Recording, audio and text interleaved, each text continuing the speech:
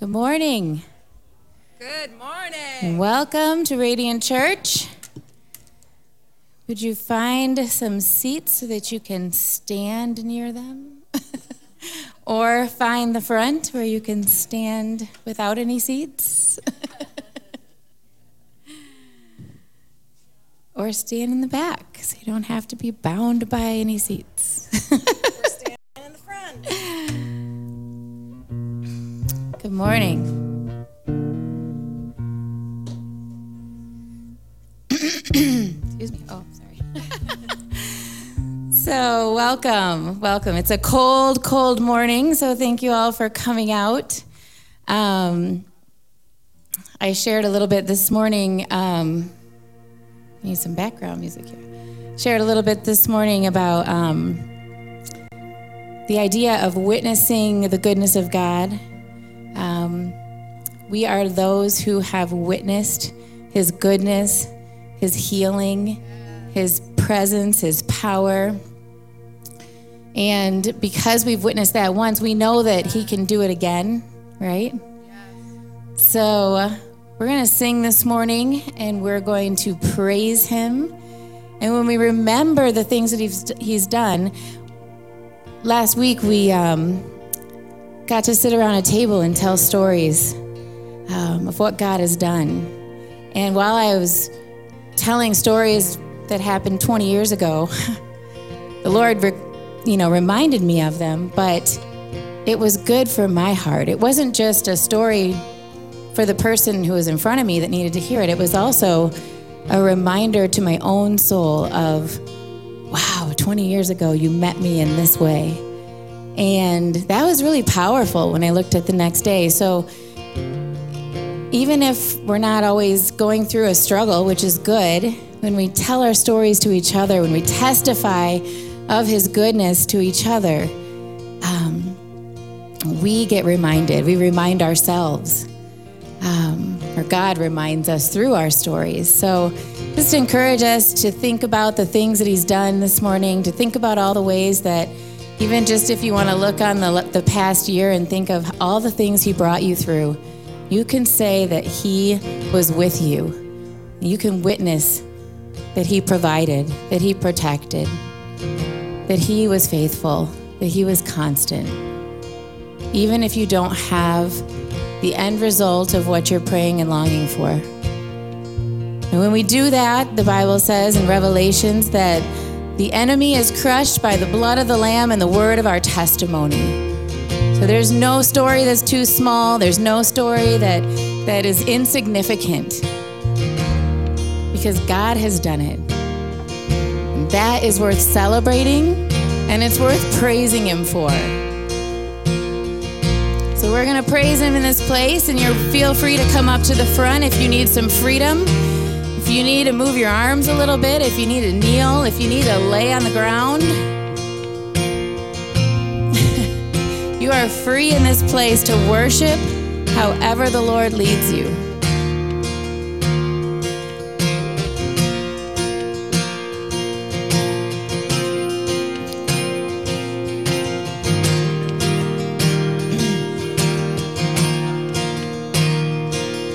Let praise be a weapon that silences the enemy.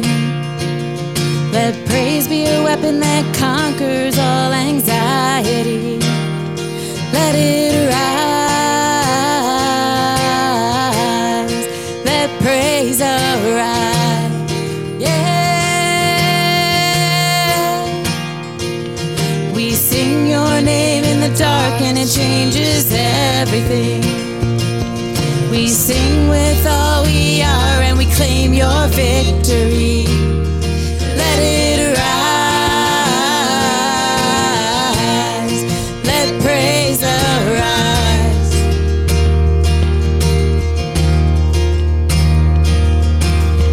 We'll see you break down every wall.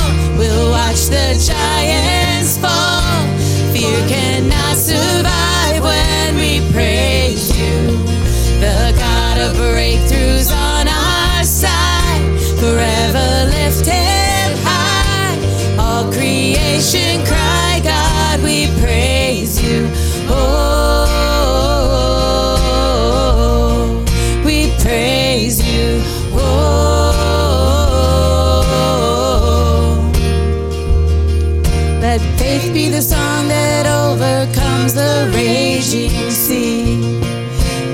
faith be the song that calms the storm inside of me.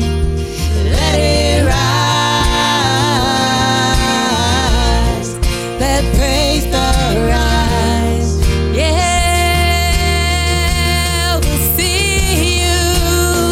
we'll see you break down every wall. We'll watch the giants fall.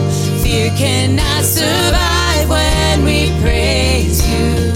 The God of breakthroughs on our side. Forever lift you high. All creation cry, God, we praise you. Oh, we praise you. Oh, we praise you. Oh, we praise you, Lord.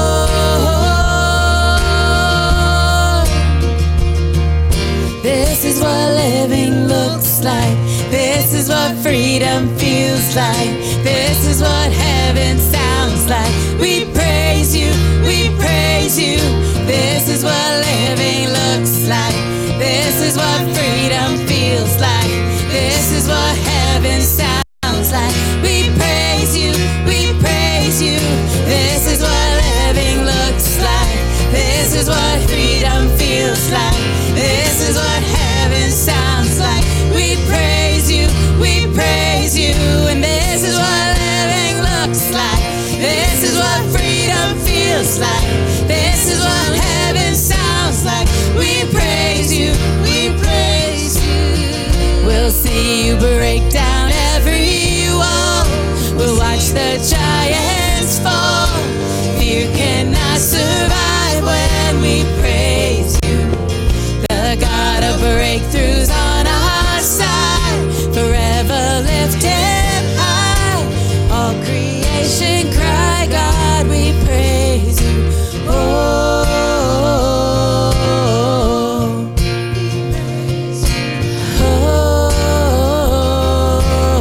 oh, we praise you. Oh, we praise you, Lord.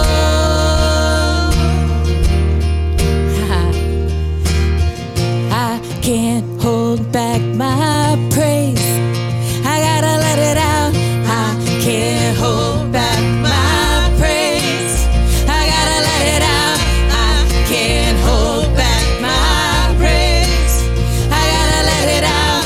I can't hold back my praise. I gotta let it out. I gotta shout it out. Praise.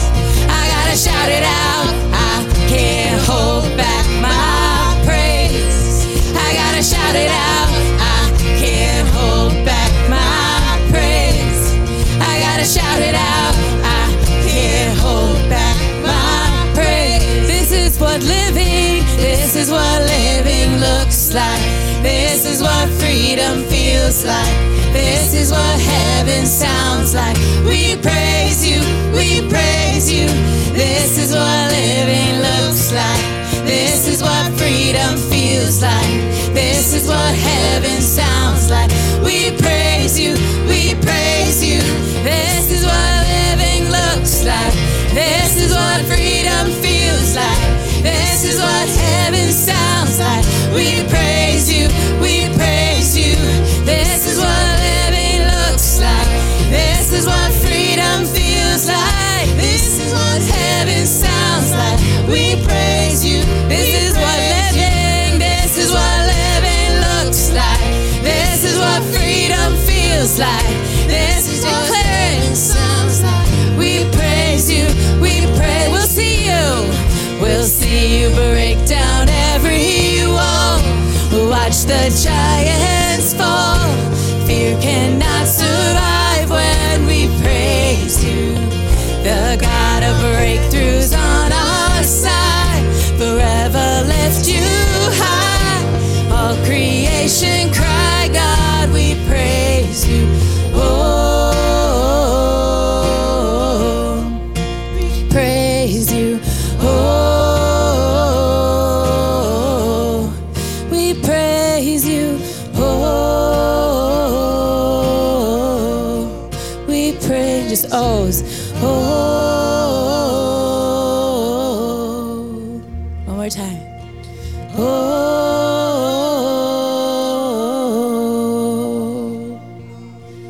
Oh.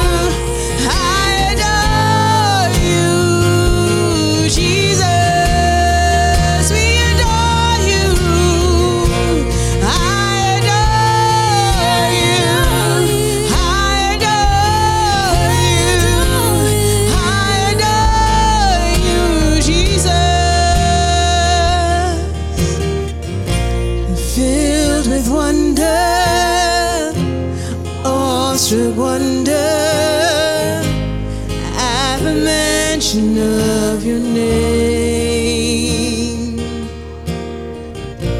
filled with wonder, awestruck wonder at the mention of your name, filled with wonder,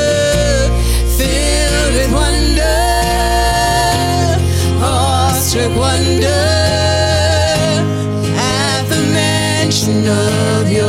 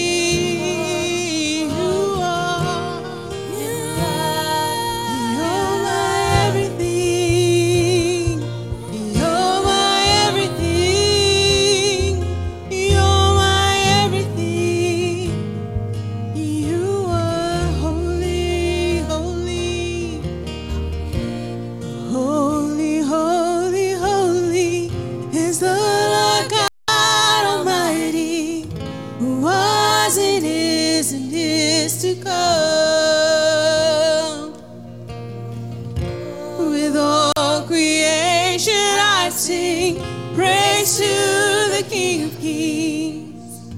You are my everything, and I will adore you.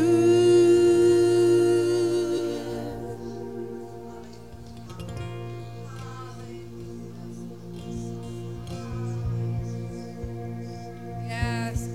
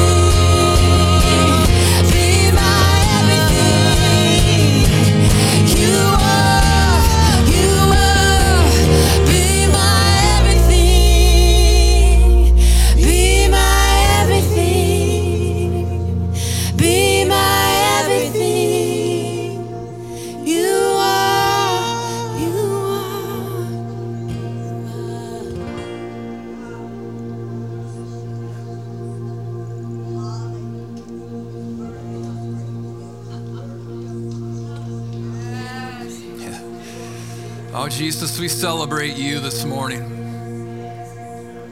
Your goodness, your faithfulness, and that you are the only one who truly can be everything.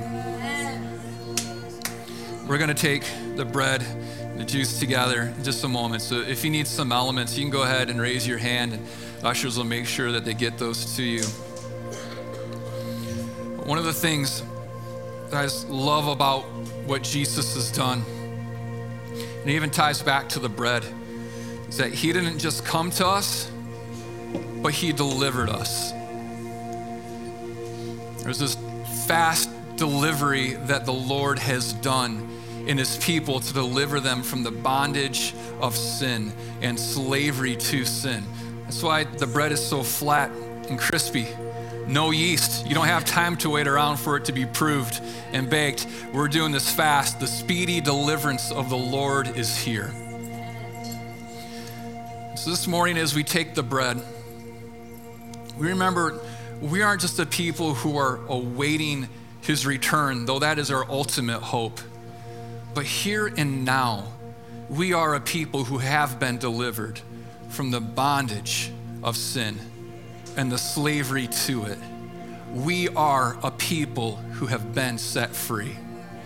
And so as we take the bread together this morning, we remember the speedy deliverance that came to us through the body of Christ Jesus.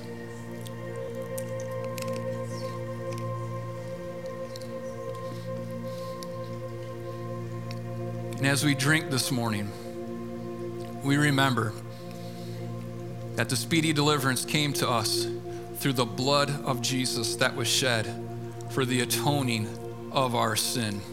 Sin no longer has a claim over us. We are a free people because of what Jesus has done. So as we drink, we remember the atoning blood of Jesus.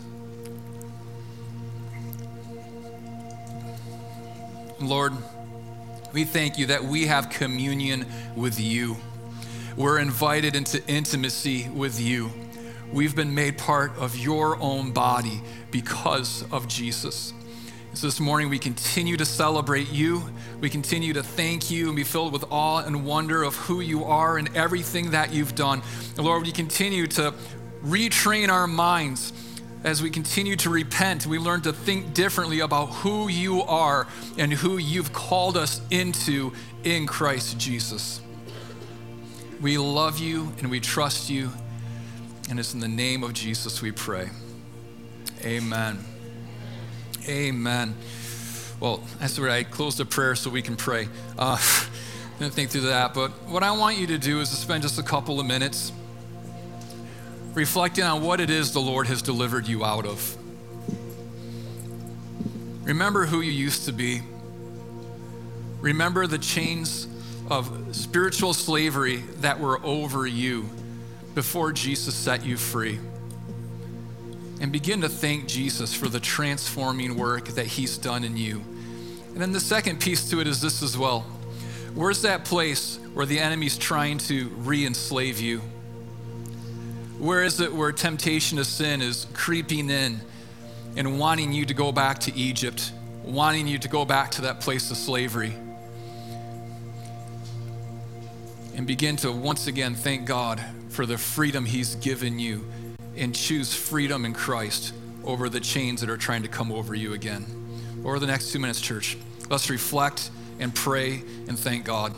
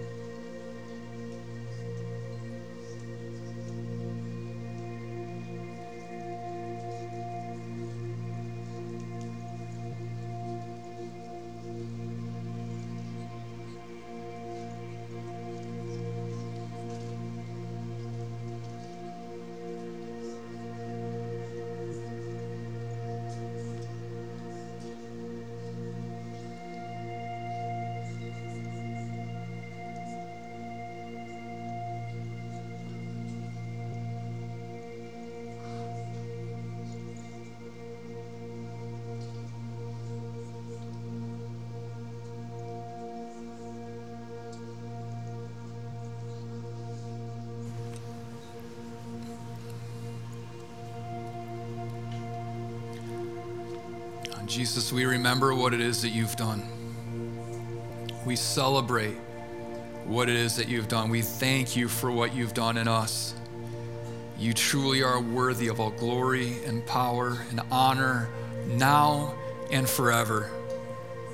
Teach us to be a people of faith. We keep coming back to you and trusting you and saying that you are enough, that you are everything, and a people who continue to live in communion with you. Lord, thank you. We love you and we trust you. And it's in the name of Jesus we pray. Amen. Amen. Well, good morning. Good to be here with you this morning. Kids, you are dismissed. 6 9-year-olds and 56 and 78, whatever all the names are, you're dismissed. And parents, you can pick up your kids after the service lets out in the Radiant Kids Ministry area. A couple announcements real quick for you as well. Coming up this Saturday at 10 p.m. right here, we have our Radiant Men's Group. And so I encourage you, if you're a dude, come on out and enjoy just being together with some other guys and praying over each other and encouraging each other and learning how it is that we live as kingdom men. And then coming up the 26th, oh, my notes are going crazy. Coming up the 26th, we have our next Sounds of the City. It's going to be at 7 p.m. at, not Radiant Church. It's going to be at 242 Community Church in Ann Arbor. So we're really excited that other churches are joining in with this. And it's a gathering where the church in our city gathers together to worship the Lord and minister to him and enjoy doing that all together because, I think the Lord has a view of the church as like, okay, there's Radiant Church, there's 242, there's Grace Ann Arbor. I guess the church of Jesus Christ, and we are all one together. And so we've been hosting all of them here, and we absolutely love that it's going to be hosted somewhere else. So I'd encourage you, travel. It's only like a mile from here on Wagner Road, and be there at 7 o'clock on the 26th, which is a Friday night, and we will enjoy ministering to the Lord with other brothers and sisters in the family. And then lastly, we have our cleaning team meeting is going on today after prayer time lets out. You can meet us up here. I'll be here. Jared's going to be leading that up and learning how to do things. If you didn't know, we're putting together some teams just to do some like light vacuuming and window washing after services let out so that we can make it easier as a family doing some of the family chores together. I'll be there doing that. So if you want to be a part of helping clean up real quick after services let out, you can just show up for a little training meeting today and we will do that. If you have your Bibles with you, go ahead and turn to John chapter 15 and Genesis chapter 3. Again, it's John chapter 15 and Genesis chapter 3. And it's a new year. January is when we're all thinking about transformations in our bodies. We want to be healthier. We're thinking about transformation in our finances. We want to do a better job of budgeting and stewarding what the Lord's given us. Marriage goals, whatever it is, but we're always thinking about this year is going to be different and we're going to make changes. And I hope that the greatest change that you're looking for this year, the greatest transformation is a spiritual transformation that God is going to do in you to make you more like Jesus. And the good news is that's not just your desire, that's God's desire for you too. And so commit yourself this year to becoming more like Jesus and learning what is it that we need to do to partner with the Lord and what he's wanting to do in us to make us more like Jesus. Last week, we talked about this idea of pruning. Kind of that first thing the Lord does to us is he prunes us. And it's a pruning away of other ideologies and beliefs. It's this pruning away of other idols that we're looking to for salvation, other idols that we're looking to for, whatever it is, fill in the blank. But the Lord comes and he prunes these other things away from us so that we can, become more like Jesus. And it's not a one-time thing. Like the Lord, it's funny how he just keeps pruning us over and over again. But it's a good pruning that leads us to fruitfulness. And today we're going to talk about this idea of remaining in Jesus, this way that transformation continues in us over a lifetime is not just by allowing him to prune us, but there's now something that's going to grow out of us. He's pruning us to remove things so that something new can grow inside of us. And that happens through remaining in Jesus. So in John chapter 15, verse 1, Jesus says, "I am the true grapevine, and my Father is the gardener. He cuts off every branch of mine that doesn't produce fruit, and he prunes the branches that do bear fruit, so they will produce even more. You have already been pruned and purified by the message I have given you. Remain in me, and I will remain in you. For a branch cannot produce fruit if it is severed from the vine, and you cannot be fruitful unless you remain in me. Yes, I am the vine, you are the branches. Those who remain in me and I in them will produce much fruit. For apart from me, you can do nothing. Anyone who does not remain in me is thrown away like a useless branch and withers. Such branches are gathered into a pile to be burned. But if you remain in me and my words remain in you, you may ask me for anything you want and it will be granted.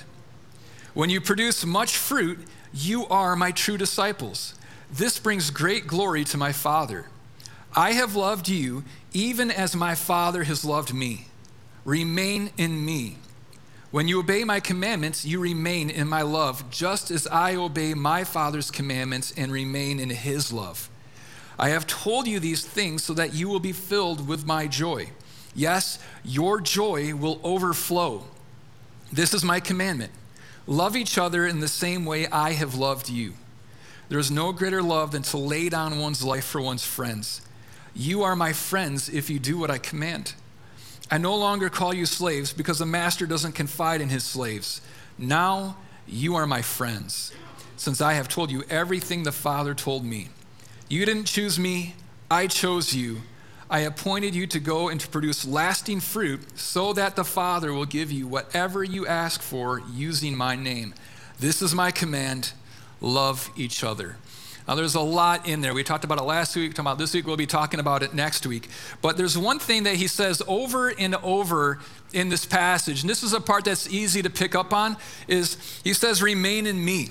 If we want to be fruitful, he says you have to remain in me. If you don't remain in me, you can't be fruitful. The key to you being fruitful in life and producing fruit that lasts and being a disciple of Jesus is remaining in Jesus.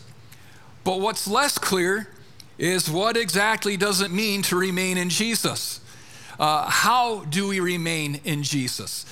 But he begins to speak to what that looks like in verse 9. He says, I have loved you even as the Father has loved me.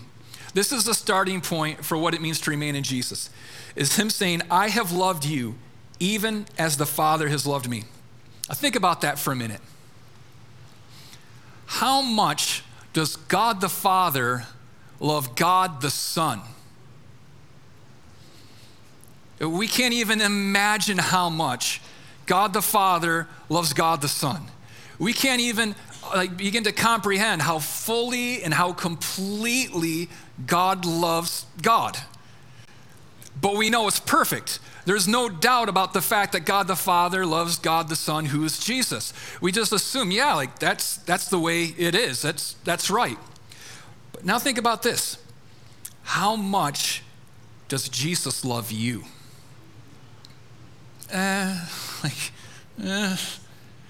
This is something we struggle with. How much does God love you? We would say that, Jesus loves me, this I know for the Bible told me so. But we don't understand how much he loves us. We put it on this scale and we think if I'm doing really well and I'm keeping all of the 10 commandments, I'm worthy of love now. I deserve to be loved, and so Jesus is going to love me. But if we're not doing well in our obedience to Jesus, we start thinking, he doesn't love me that much. He's putting up with me right now, but he does not like me. Or if you look at your life and you see there are bad things that are happening in your life, you start thinking, God must not love me very much. He must love so-and-so because they're doing great, but he doesn't love me much, because if he loved me, these things wouldn't be going on. We start believing in karma. I've been doing bad stuff. That's why bad things are happening to me. I just got to get my act together, and then God will love me. Then I will deserve his love. But the reality is, Jesus says that he loves you as the Father loves him. That almost seems wrong, doesn't it? Is that narcissism? God loves me just as much as God loves himself. That doesn't even seem right. If Jesus hadn't said that, I would not believe it because it still doesn't make sense to me. Even though Jesus said it, this is one of the hardest things in all of Scripture for me to really believe and to figure out and understand. That just the questions I have about the Old Testament, that they are questions I have. This is more mysterious and seems more wrong to me than perhaps anything else in the Bible. Because like Jesus, he's perfect. He deserves the perfect love of the Father, but I'm not. I'm not perfect. Get to know me. If you think I'm great, get to know me. Like, your view of me will plummet the more you get to know me. I don't deserve the love that Jesus has. I don't deserve for God the Father to love me like that. But the truth is, that is the way God loves you. As perfectly, as immeasurably, as incomprehensible as the Father's love is for the Son, is the way that his love is for you.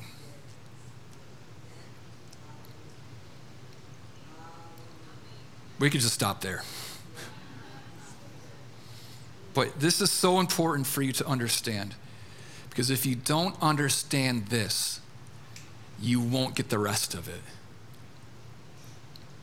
We always think about God's love for us being tied to our performance or to what we deserve, but it isn't. And he doesn't just love you a little bit. He loves you perfectly, immeasurably, incalculably. He loves you. If we don't believe this, you won't advance in your discipleship. If you don't believe that he loves you in this way, you will not be able to get the next part, because the next thing that Jesus says is remain in my love. I love you the way that the Father loves me.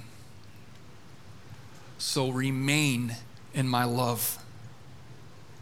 Remaining in Jesus is remaining in his love. When Jesus keeps saying, remain in me, this is the way you'll be fruitful, this is the way you're going to have overflowing joy, this is the way you're going to, like all of these other things that we really want, the way that we remain in him is by remaining in his love. That is the key to discipleship. Remaining in his love is the key to peace, it's the key to joy, it's the key to fruitfulness. All of the things that the Holy Spirit's stirring up inside of you, these different desires, the key to all of it and the way it's produced is by you making the choice to remain in his love. Now, how do we remain in his love? He says in verse 10, when you obey my commandments, you remain in my love, just as I obey my Father's commandments and remain in his love. So he says we remain in his love by obeying him. We remain in him by remaining in his love. We remain in his love by obeying him. And this is where he's like, oh, wait a second, like, didn't you just say that he loves you unconditionally and perfectly and fully and more than you deserve? Now it seems like there's a big condition on it when he says that you remain in my love by obeying me. But that's not what he's saying. This is the way our minds that have been trained in performance and how much we deserve, that's the way we view it. That's the way our broken human relationships have caused us to think about love. But this isn't what Jesus is saying. One of the greatest evidences of my love for my children is not just that I provide for them. It's not just that I give them big hugs. It's not that I do all of these other things. One of the greatest evidences of my love for my children, and something that I only give to my children, is my commandments. Why do I give my children commandments? It's because if I didn't do that, they would be dead so fast.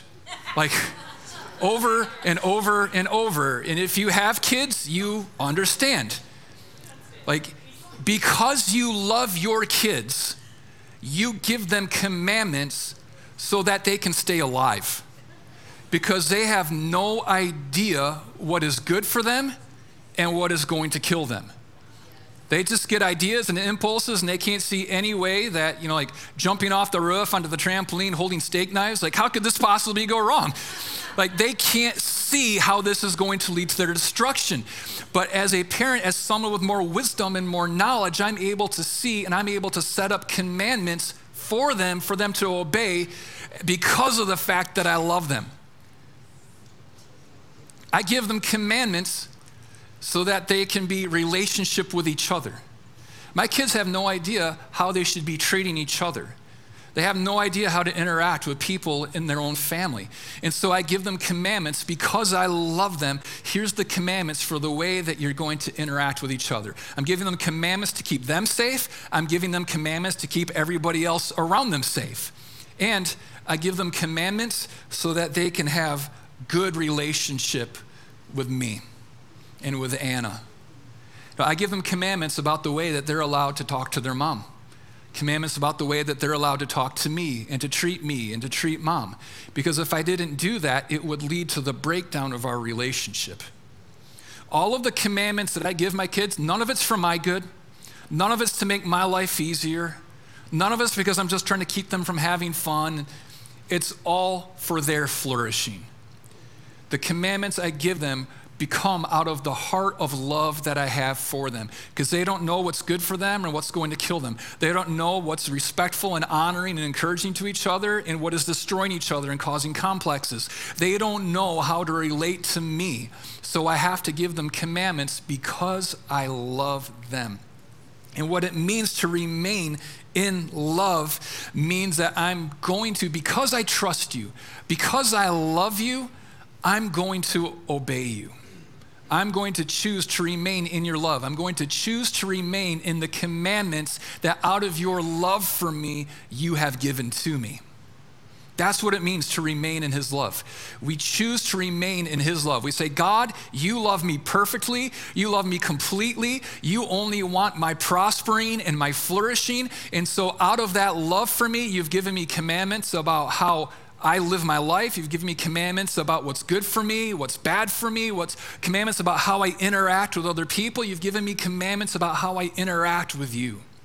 And it's all because you love me and you want me to flourish. I don't know what's good for me and bad for me. I have some ideas, but there's a lot of ideas I have that are going to lead to absolute ruin for me, even though I can't see how. There are a lot of ideas I have about the way I should interact with other people that I think are just and fair, but they're actually unjust and unfair. There are ways that I have of viewing God or the ways I should interact with him, but it will actually lead to separation from God. Because God loves us, he gives us commands for our good.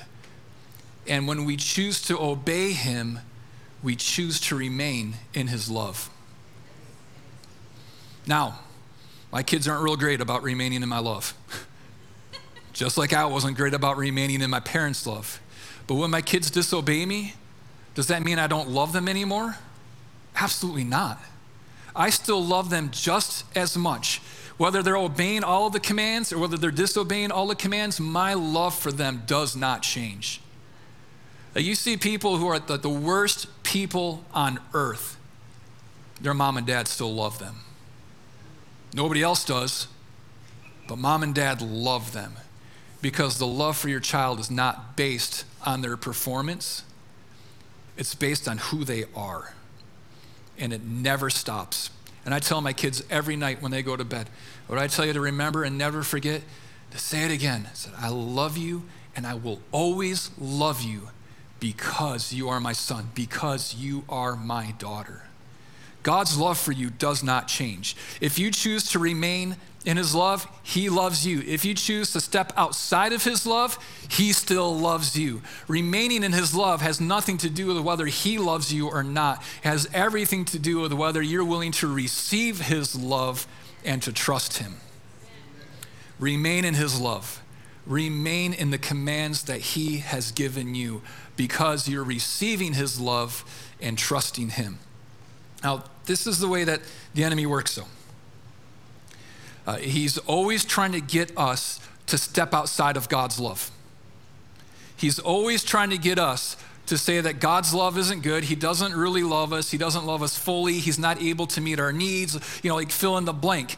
And always trying to tempt us to remove ourselves from the protective boundaries that God has given us out of his love. And this is the way he does it in Genesis 3. Seriously, we read Genesis more than anything else.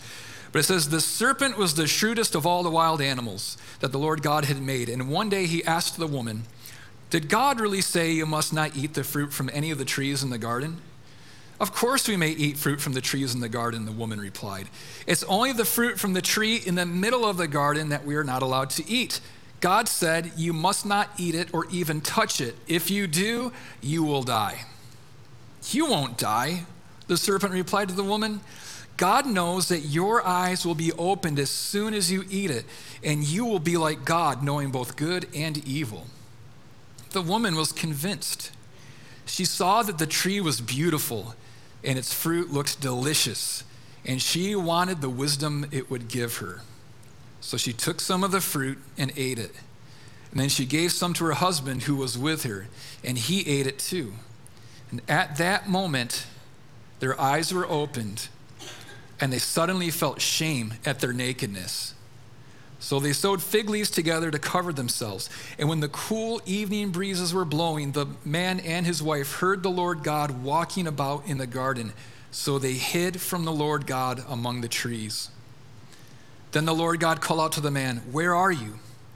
He replied, I heard you walking in the garden, so I hid. I was afraid because I was naked.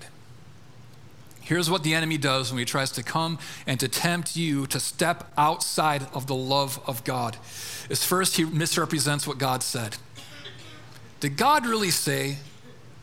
You hear that a lot. Did God really say? I love it when I get into theology debates with people, and I never want to. They always bring it upon me. And they're like, well, and they'll try to challenge some orthodox thing that the church has believed for 2,000 years. They're like, well, did God really say? And I'm like, yeah, that's exactly what the devil always says. Did God really say? And it's like, yeah.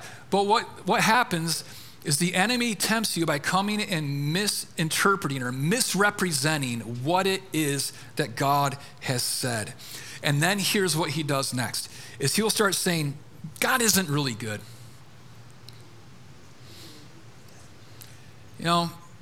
He doesn't really love you. And we know that because he's keeping you from having this good thing that is the fruit where you're going to be able to know what's good and evil all on your own. You won't have to rely upon God anymore. You will be able to become like God. You will be the one who is making the decisions. You get to be the judge. You get to be the highest authority for yourself. God isn't good. He's just trying to keep you down. He's trying to keep you from something that is good. Then he says, there are no consequences for this. God says, if you eat this, you're going to die. The enemy comes and says, no, you won't. There's no consequence for you if you do this. That's not what's going to happen. And he appeals to a desire that he says God can't fulfill. So what happens is, it says that they look at the fruit and they see it looks good. It's appealing because it's going to meet a desire that they have. There's a physical desire for food. We all like good food. It's a desire that God gave us. But he's going to try to get you to satisfy that desire in a way that is outside of the commands that God has given. There's spiritual desires we have. There are emotional desires that we have. We want to be able to determine what's good and evil. These are the temptations that Satan brings them. And if they had understood how much God loved them, they would have trusted God. They would have remained in his love and chose to obey, chose to submit. You know what? I don't understand this and it doesn't seem right to me, but I know that he loves me perfectly. I know that he's good. I know that he's faithful. I know that he loves me. But Satan convinced them that they weren't really loved by God. That he didn't love them as much as God actually loves them. And in their doubt about God's love, they stepped outside of God's love. And it brought absolute ruin and devastation to them. It brought shame. Now we're God had been the one that decided what's good and evil. God said, your bodies are good. I created you. I'm the one who has the authority to say whether your body's good or bad. Well, now all of a sudden they become the authority over what's good or bad. And they look at their bodies and they say, my body's bad. I have shame about who I am and I have to hide this. It brings blame. There was only one perfect marriage in the history of the world. And I don't know how long it was perfect for, but it was ruined by this. Now they're blaming each other. It's like, it's the woman you gave me, Lord. And like, it's just like complete destruction. There's shame that's brought into the relationship. There's blame that's brought into the relationship. It's the breakdown of intimacy with each other. It's a breakdown of intimacy with the Father, where once they loved the presence of God, now the presence of God comes to them and they run and they hide in shame and in fear. It led to their estrangement from God because they're the ones who chose to step outside of his love. And the enemy appeals to us the same way. He's always saying to us, does God really say this? Is God keeping you from something good? The enemy tries to tell you that there's a desire that you have that God isn't able to meet. There's a desire that you have that he isn't able to fulfill. The enemy will tell you that there are no consequences for this. It's completely okay. There's nothing wrong that's going to happen. There's nothing bad that will happen from this. He will try to tell you that God's love for you isn't enough, that you are not perfectly loved by him. The ultimate goal of the enemy and his temptation is to try to get us to leave the love of God, where we would flourish and become more and more like Jesus, where there would be overflowing joy and peace, where we would live as friends of God, and to get you into the place of where you are separated from him, your life is bringing great harm to you, you're harming those who are around you, and your relationship with him is completely broken down. We're all going to be tempted, but it all comes back to what do we believe about God's love for us. When the enemy tempts you to step outside of God's love, when he's trying to pull you from a place of remaining in his love to stepping outside of it, the great test for you and the great thing you have to come back to is, does God love you? Is his love enough? And if you are able to say yes to that, if there's a conviction in your heart that his love for me is the same as the love that the Father has for Jesus, then you will trust him that every one of his commands is good, that every one of his commands is for your flourishing, and you may not understand, but you can trust him because of how great his love is for you. But if you waver in your understanding of God's love for you, you will step outside of his love. And it won't be that he stops loving you, but you will put yourself in the place where you stop receiving love from him. And it will lead to destruction. If you want to be like Jesus, if you want to be transformed to be like Jesus, if you want your life to bear fruit that lasts, if you want life that is overflowing with joy and with peace, if you want life of deep intimacy with God, remain in his love. Obey every one of his commands. We're all going to walk this out imperfectly. Every single one of us. There will be times where we believe the lie of the enemy and we step outside of his love. What do we do then? You haven't been disqualified from his love for you. You haven't disqualified yourself from coming back and repenting and saying, God, forgive me. God, I trust you. I'm choosing to resubmit myself. I'm choosing to get back into your love. Not meaning I'm going to make myself worthy of God's love or deserving of it, but I'm putting myself back in the place of where I'm going to remain in his love. Put yourself in the place of where you become more like Jesus. Well, Father, we love you, and we're so grateful for your faithfulness and goodness to us. And Jesus, teach us to live like you. God, I pray for great conviction inside of our hearts this morning of how great your love is for us. conviction of your love that leads us to the place of trusting you in all things. The ability to trust that every one of your commands are good, that you are more than enough for us. The day's coming when we won't have questions. We'll be able to see the beauty of every one of your commands. But even as we don't understand, we choose to obey because we believe that you love us. And it's in the name of Jesus we pray. Amen. Amen. Well, we're going to break up into groups and pray. And every week we're going to get into groups of 4, 6, 8 people. If you need ministry, this is the place for that. People who can pray for you, encourage you, help you be faithful to Jesus. Whatever it is that you need. The Lord's been speaking. I need help trusting him. I need help remaining in his love. These are the people that can help you. These are the people that can encourage you. You need healing, you need provision, wisdom, reconciliation, whatever it is. God poured out gifts amongst the church, not into one person, but amongst the church, and that we all use them as we come together to minister to each other. So this is like the best part of our gatherings. Well, I think they're all the best part. This is tied for the best part in all of our gatherings, is when we, the family of God, get to be the family of God to each other. So I can't encourage you enough. It's not mandatory, obviously, but if you want to receive ministry and if you want to be able to minister to other people, then break up into groups, 4, 6, 8 people, and be the church to each other. Love you all. God bless. Let's pray.